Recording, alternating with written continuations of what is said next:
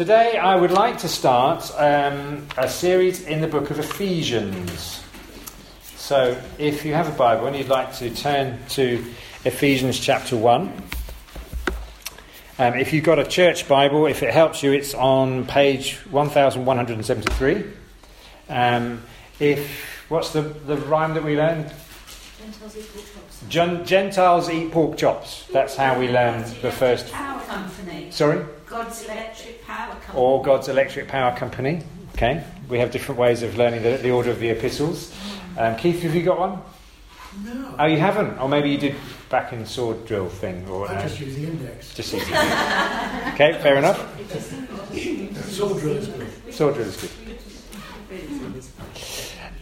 So I'm going to read the first 14 verses of Ephesians and we'll take it from there. So Ephesians 1 says, Paul, an apostle of Christ Jesus by the will of God, to God's holy people in Ephesus, the faithful in Christ Jesus, grace and peace to you from God our Father and the Lord Jesus Christ. Praise be to the God and Father of our Lord Jesus Christ, who has blessed us in the heavenly realms with every spiritual blessing in Christ. For he chose us in him before the creation of the world to be holy and blameless in his sight. In love, he predestined us for adoption to sonship through Jesus Christ, in accordance with his pleasure and will, to the praise of his glorious grace, which he has freely given us in the one he loves. In him we have redemption through his blood, the forgiveness of sins, in accordance with the riches of God's grace, that he lavished on us with all wisdom and understanding. He made known to us the mystery of his will, according to his good pleasure, which he purposed in Christ, to be put in effect when the times reach their fulfillment, to bring unity to all things in heaven and on earth under Christ. In him we were also chosen, having been predestined according to the plan of him who works out everything in conformity with the purpose of his will, in order that we, who were the first to put our hope in Christ, might be for the praise of his glory. And you also were included in Christ when you heard the message of truth, the gospel of your salvation. When you believed, you were marked in him with a seal, the promised Holy Spirit, who is a deposit guaranteeing our inheritance until the redemption of those who are God's possession, to the praise of his glory. Right, I don't know how you feel when I read that. I know sometimes we do a Bible study, we often do a Bible study with the children at bedtime, and you read something like this and they kind of go, oh, it's kind of overwhelming, isn't it? It's bewildering. There's a lot of words there, there's a lot. It's disorientating, it's intimidating. I don't know about you, but it's almost like eating this rich food and it's just kind of like, oh, I'm too full, I can't take all this in. So we're going to get to this in a second, but first of all I want to tell you a story of my first trip to Canada. You might think to yourself, I've never had a trip to Canada, but I'm sorry, I've had several trips to Canada. I'm not going to make too many apologies for that. The reason being that when I was young, my dad worked for British Airways. Yay. Fly the flag, world's favourite airline. We'll take more care of you. These are all the slogans that I grew up with. Being a son of a British Airways employee. And while he had a reasonably menial job, he was a radio technician, so it wasn't like he was a pilot or anything, but at the same time he was fixing the radios in the aircraft so that they could communicate with the ground. Very responsible. A very responsible job, thank you. Yes, he had a responsible job, working in a workshop at Heathrow. And as a result, we got discounted flights, so we got to fly places. And it also meant, because Dad worked there a long time, the longer you worked there, the better deal you get. And so there would be often times when we would be in a queue waiting to get on this plane, and there would be pilots lower down the queue, even though they had swankier jobs, because Dad had worked there a long time. So as a result, I went to Hong Kong when I was younger than my children. I went to Hong Kong a couple of times. My family moved to Canada in the early 80s, and so we went to Canada several times to visit my family. And I'd already been to Hong Kong at the time, and I don't know if I've introduced you to my Auntie May before. Auntie May was a lovely character.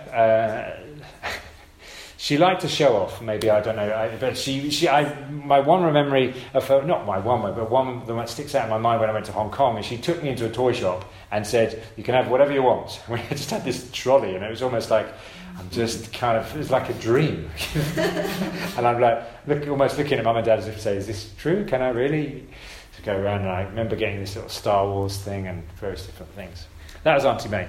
Anyway, so we went to go and visit Auntie May and my uncle Leslie and my cousin Astrid in Canada. And bearing in mind, I had a reasonably, we weren't poor, but we had a reasonably, what's the word? No, not affluent. The opposite of affluent. Ordinary upbringing. Yeah, and things were pretty tight, you know. Constrained. Yeah, thank you. I should have written some notes on this. And so we got to Canada, and Canada to us it's like America, because everything's just big anyway. So we got to this house where Auntie May and Uncle Leslie lived, and to me it was just like huge. There was this drive that you could almost fit an aeroplane on it. You know, it seemed like to me. I looked at the drive on Google Maps the other day, and it's actually not that big. But at the time, it just felt like enormous. Going in this front door, and there's this massive living room area on the right-hand side, and then a dining room, and you had going upstairs, there's a big double garage on this, and you go in, and then right in front of you, this massive kitchen. I mean, to me, if my mum and dad still live in the same house, and they've got a tiny kitchen, I know we have a big kitchen now, but at the time, this was like going into this, I don't know, it's massive. And then that wasn't it. Then you would turn left and you go into another living room, which was the length of the house, which had a massive TV in it. And inside there was a great stereo system. This appealed to me. My cousin was into the Beastie Boys. You ever heard of them? Thank you, Emma. Yeah, I was into them at the time, and so I was able to listen to records. They had one of those, you know, this is in the 80s, remember? The Newton Cradle, do you remember those? I'll have to show you. So there's this kind of, and I'm fascinated by things like that. I remember playing with this thing where you hit the ball.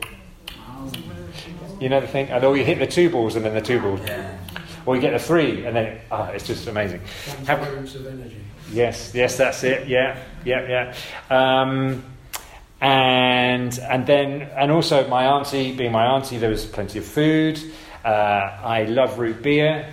It just seemed like there was endless root beer in the fridge, and then there was a swimming pool outside the back. And so I would be swimming in the swimming pool, and from time to time, Auntie May would just bring a root beer and just place it by the side of the pool. It was just like, I'm a teenage boy, young teenage boy, this is... Oh, there was bikes in the garage? Yeah. Sorry? No cellar. It wasn't perfect, but it was near enough, you know. My aunt had a cellar. Okay, well, you can tell us about that sometime. And you know what it's like, and there's new smells, isn't there? When you go to a place like that, particularly like I find when you go to America, they like their products, and so there's new smells, cleaning products, and just things, and it just all smells and tastes, and it's amazing. And bear in mind, you get off the plane, and you go into this place with a bit of jet lag. It's just too much, almost. Can you imagine this? You know, this, particularly as a boy. There's so many things you want to enjoy and explore, and you just think, where do I start? You know, I remember actually I had watermelon there for the first time, and I'm thinking, this tastes amazing. It's fruit, and it tastes amazing. It's just a revelation. And there's that excitement, and you want to go and try everything out. You want to get in the pool straight away, but Mum sort of probably said, I don't know, I can't remember if she did, but probably said, no, we need to go sleep or whatever. You know, it's time to go to bed. And it was an amazing place. As well as being an amazing place, it was my auntie and uncle's place and my cousin's place. And we were made to feel part of the family. We stayed there. We didn't just visit. We stayed there in their second living room was so big. We just stayed in it as a family, and really made part of the family. Almost too much, because I can remember my mum getting a little bit upset because my Auntie May had gone through our dirty laundry to do it for us while we were out. She just got into our case, picked up the dirty laundry and put it in the washing machine, and Mum was a bit, Their house became our house. Our family became their family. It was just very much drawn in, welcomed in, and spoilt. I loved it, being spoilt, and that's... I still remember it now. I could literally take you through this house, room by room, if we were to go in there now. And if I'm honest, every time we see my family, we still get sucked in with this love and this affection. There's always gifts, there's always food, there's always time. Why am I telling you all this? Because I think as you read Ephesians 1, the first few 14 verses that we read there, it's a little bit like that. Do you know what I mean? You are being welcomed into a very exciting family and a very exciting home in Christ. You've left your old home behind and you left your old life behind, and you're welcomed in to this place and this thing which we call being Christians and which we call church, and which the Bible talks about being in Christ, and it's overwhelming. It's too much to take in. Even if I was to take you to this place in Canada, I did actually go on Google Maps and look this place up and you can, I'll show you later if you want. You know, if I could take you there now, knock on the door and say, I would love to. It would take me quite some time to take you through all the memories of just. And I was only there for a week or two, a couple of times in my life. And now we're talking 30 years ago or something. But it's like that as we go into the book of Ephesians. It's overwhelming. This is too much to take in one go. When you read it, did you think to yourself, "Yeah, I've got this one. I know where Richard's going to go with this today. I've read it. Yeah, I think the message is clear." Or did you think, "Oh my goodness, we could spend weeks just looking at each word"? I'm not going to do that, you're probably pleased to hear. I'm not going to explain it all. I can't explain it all. It would lose its impact if I started to explain it all. And I think we should be overwhelmed. We should be excited. We should be thinking there's a lot to explore here. And I'd encourage you to explore it, which may take a lifetime, because it is overwhelming. There are many different ideas, there are many different directions this passage pushes us in and takes us in. And I tell you why, because Jesus and his gospel are big.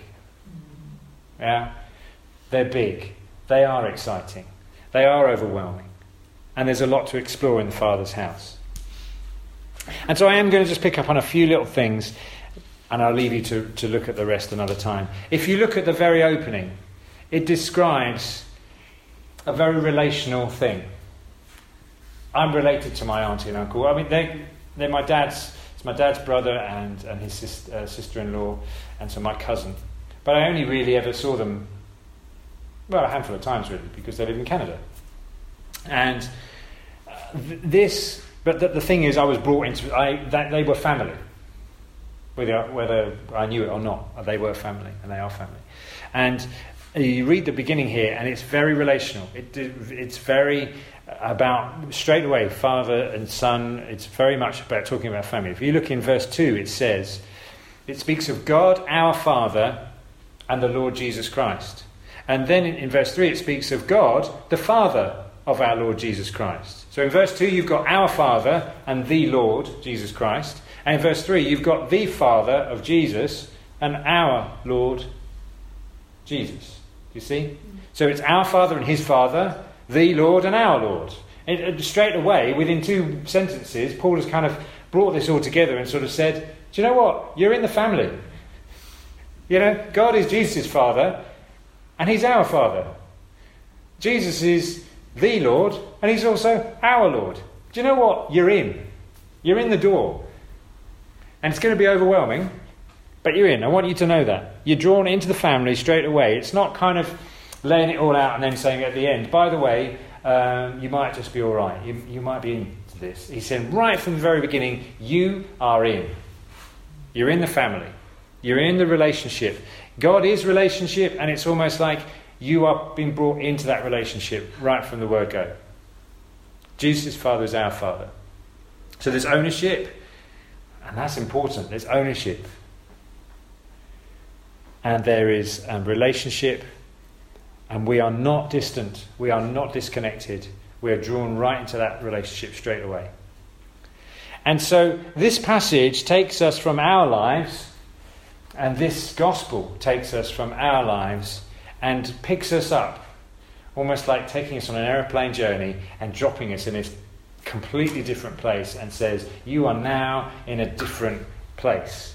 You are in Christ. And in Christ is one of the key verses. I'm just going to skim through these verses. See if you can hold on to your seats. These are the ones I found. Maybe I missed a few. But notice how many times it speaks of being in Christ. And when I'm talking about in Christ, imagine yourself as if like you're almost being physically taken and implanted into a place. Like I was taken to a place. And I was going, oh my goodness, look at this house. Look at how many times it speaks of being in Christ. In verse 1 it says, the holy people of God, the faithful in Christ Jesus.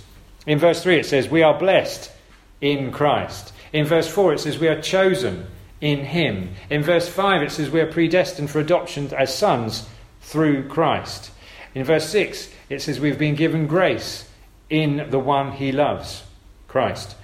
In verse 7 it says, in him, Christ, we have forgiveness. In verse 8 it says, God's will is known to us in Christ. Are you getting this? In verse 11 it says, in him, Christ, we were chosen.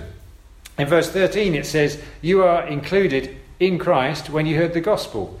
In verse 13 it also says, you are marked in him with the Holy Spirit. How many is that? 1, 2, 3, 4, 5, 6, 7, 8, 9, 10. 10 times it says that, in Christ. So in case you're in any doubt at all, you are in Christ. Yeah? I made Abigail laugh. This is Sunday school. Fantastic. Thank you. Yeah. You're in the door. You're in Christ. You're in the house. You're in Christ. And it's actually, once that happens, it disorientates us away from ourselves and helps and makes us focus not on me and self, but reorientates us and allows us to focus on who God is and what he has done. It literally drops us into the middle of God. And as children relating to a father, like Jesus relates to the Father, we are there in the house, in Christ. And so rather than being individuals trying to make sense of our small lives in a relatively small world, if you look at the size of the universe, we're caught up into God,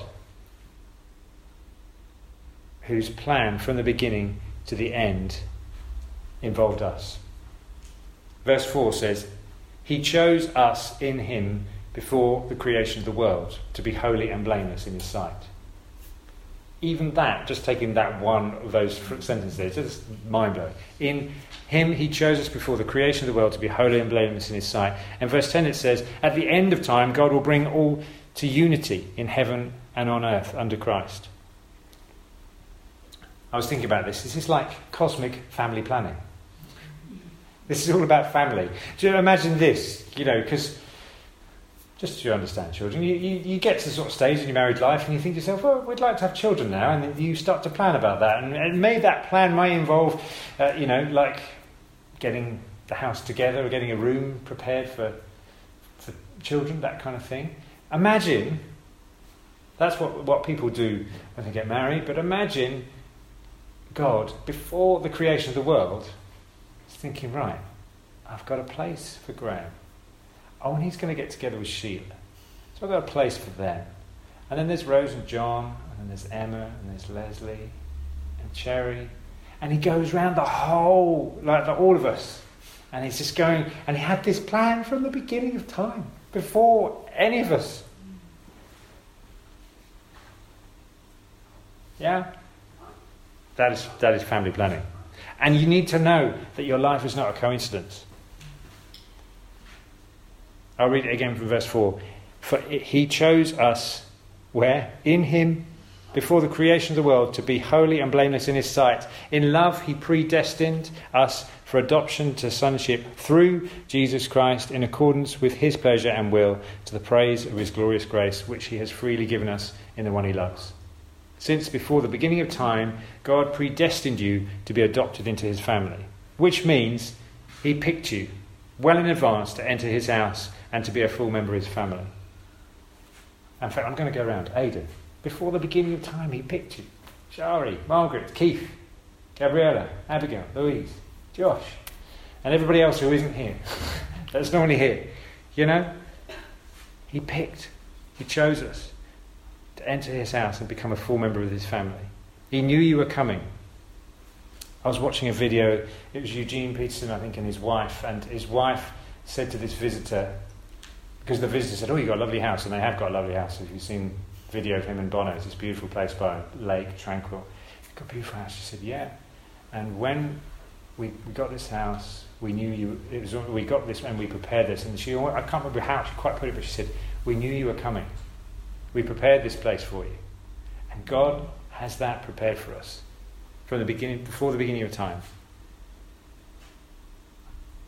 It's not a case, and I think sometimes we feel this, it's not a case that we just turned up on the doorstep, knocked on God's door and said, "Please, can I come in?"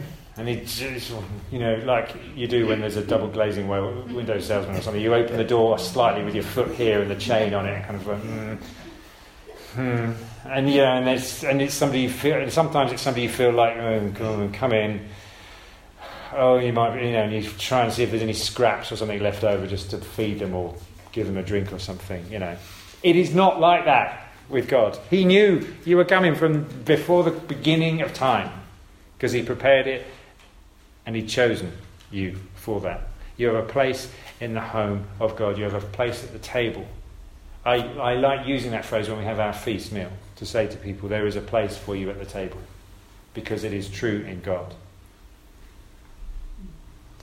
And in the family home of God, there is so much to explore. In Christ, there is so much for us to take in. There is blessing. There is love. There is that idea of being chosen. There is that identity we have as a child of God. There is forgiveness. There is wisdom. There is understanding. There is the life of the Spirit like we sung about this morning. And as we read through this chapter, and I encourage you to read it this week again, you will be overwhelmed, as I was when I first went to Canada, by just the amount of stuff and the amount of things that God has done and is doing and gives us and pours out on us. And it's like, as we read this, it's like looking in somebody else's home or somebody else's life, and they're thinking, "This is an amazing life. This is an amazing home." And then that person says, "Yeah, this is yours." A bit like going into a toy shop and somebody saying, "You can have whatever you want." It belongs to you. It's been prepared for you. God knew you were coming. It's rich and it's intense, but it is for you. And the only thing that really it mentions, all of this is God's doing. The only thing it really mentions of us doing in this first passage is all that we do is just to praise Him and thank Him for it. So we are like the prodigal son. You know the story of the prodigal son? Yeah? And he was heading back home. And what was his expectation? His expectation was, at the very most, he would be able to be treated like his dad's servants. That was his expectation. So he was kind of like knocking on the doors, saying, "Can I come back in?" That was his expectation. What happened when he got home? Dad goes, "You're back? Great! I've got a whole load of stuff for you. There's a robe, there's a ring, there's a fattened calf, there's all of that. There's status, there's celebration, there's position, there's affirmation." He's a child again. Now, it's impossible to take that all in one go. It's impossible for all of the meaning of all of this to sink in one go. It's impossible to preach it all in one go. It's impossible just to even spend a day looking at it. And it will take a lifetime in Christ, really, to keep these things to sink in. And there's a point to that. Never think you've got it all. There's always more of God. There's more in the house for you to explore. It's a continual journey. And so what I want to do, just to finish off, I felt that the Lord would just have us receive some of these words from ourselves. And so I'm going to just read through these things. And maybe if one of these words just touches you, maybe if we can pray for you. Okay? So we're going to read through these, and maybe we'll just have a time of prayer, and we'll finish with a song. And that's how we're going to wrap up today. So I'm going to read through some of these things that you find in this passage that you won't take all of this in. But if there's one particular thing that you think, okay, I'm going to say, yeah, that's God speaking to me about this, then let's respond to that and now allow others to pray for us in that. But within this, there is the idea that we are chosen. And I felt that maybe there are some people here that feel like their life is like, I don't know if you know, we're like this at school. And this was the one that really wondered whether there might be somebody in particular here that, you're the last person to get chosen for the football or the netball team, Did that ever happen to you? To me, yeah. And always, oh, okay. And I wonder whether some people feel like that in their lives. And them to know that God has chosen you before the beginning of time. Right before the beginning of time. You are not left to the last minute. God didn't sort of think, we need an extra person at King's. Oh, they'll do. No, from the beginning of time, you were chosen. So I'll leave that. If that speaks to you, then we can pray for you in a second. And connected with that you are predestined. And what that means is that, again, before your life started, God knew and ordained and planned for you to be here. And also he knew that all the things that you have gone through and all the things you will go through were there. And yet he still chose you. And yet he still has a plan through all of those things. And I know as I look around the room, there's a lot of us who have been through a fair few things. And are going through a fair few things. But he has a plan. And we may feel like we're just steering our car through like avoiding things left, right and centre at 100 miles an hour. That may be how we feel our life is like. But God would say that he preordained and he predestined us to be here, and he will continue to be with us. He has chosen us, and he will see us through. Even if it seems a mess and a disaster, he's working through it. There is a plan in it. Love is mentioned here. There are some people here that just need to continue to be reminded, I know we know it, that his love is unconditional and his love is unchanging. He loves you. Why? For no other reason than he loves you. And that's good news, because if he loved you because your hair looks good, then that would be changeable, wouldn't it? Or, in some cases, non-existent. Okay? But the good news is God loves you because he loves you. What else? There's grace mentioned here. What does grace mean? It means you have unmerited favour with God. Meaning you don't deserve it. You don't deserve it. You don't deserve a house in Canada and all the contents of it. But he's going to give it to you anyway. That's my analogy. That's not prophecy, okay? Don't start heading over to Canada thinking you've got a house there. Do you understand what I'm saying? He gives us things we don't deserve. Forgiveness is there. Every wrong. And Sheila, great job on communion there. That's exactly what Sheila says, so I won't go over this too much. But every wrong we've done, all unrighteousness that is in us, can be forgiven and is forgiven in Jesus. And finally, two things. There's unity. He's placed us alongside. This comes back to the chosen thing. Maybe it's, we are diverse. If you look around, there's different ages, different backgrounds, different positions. But in Christ, there is unity. We are one.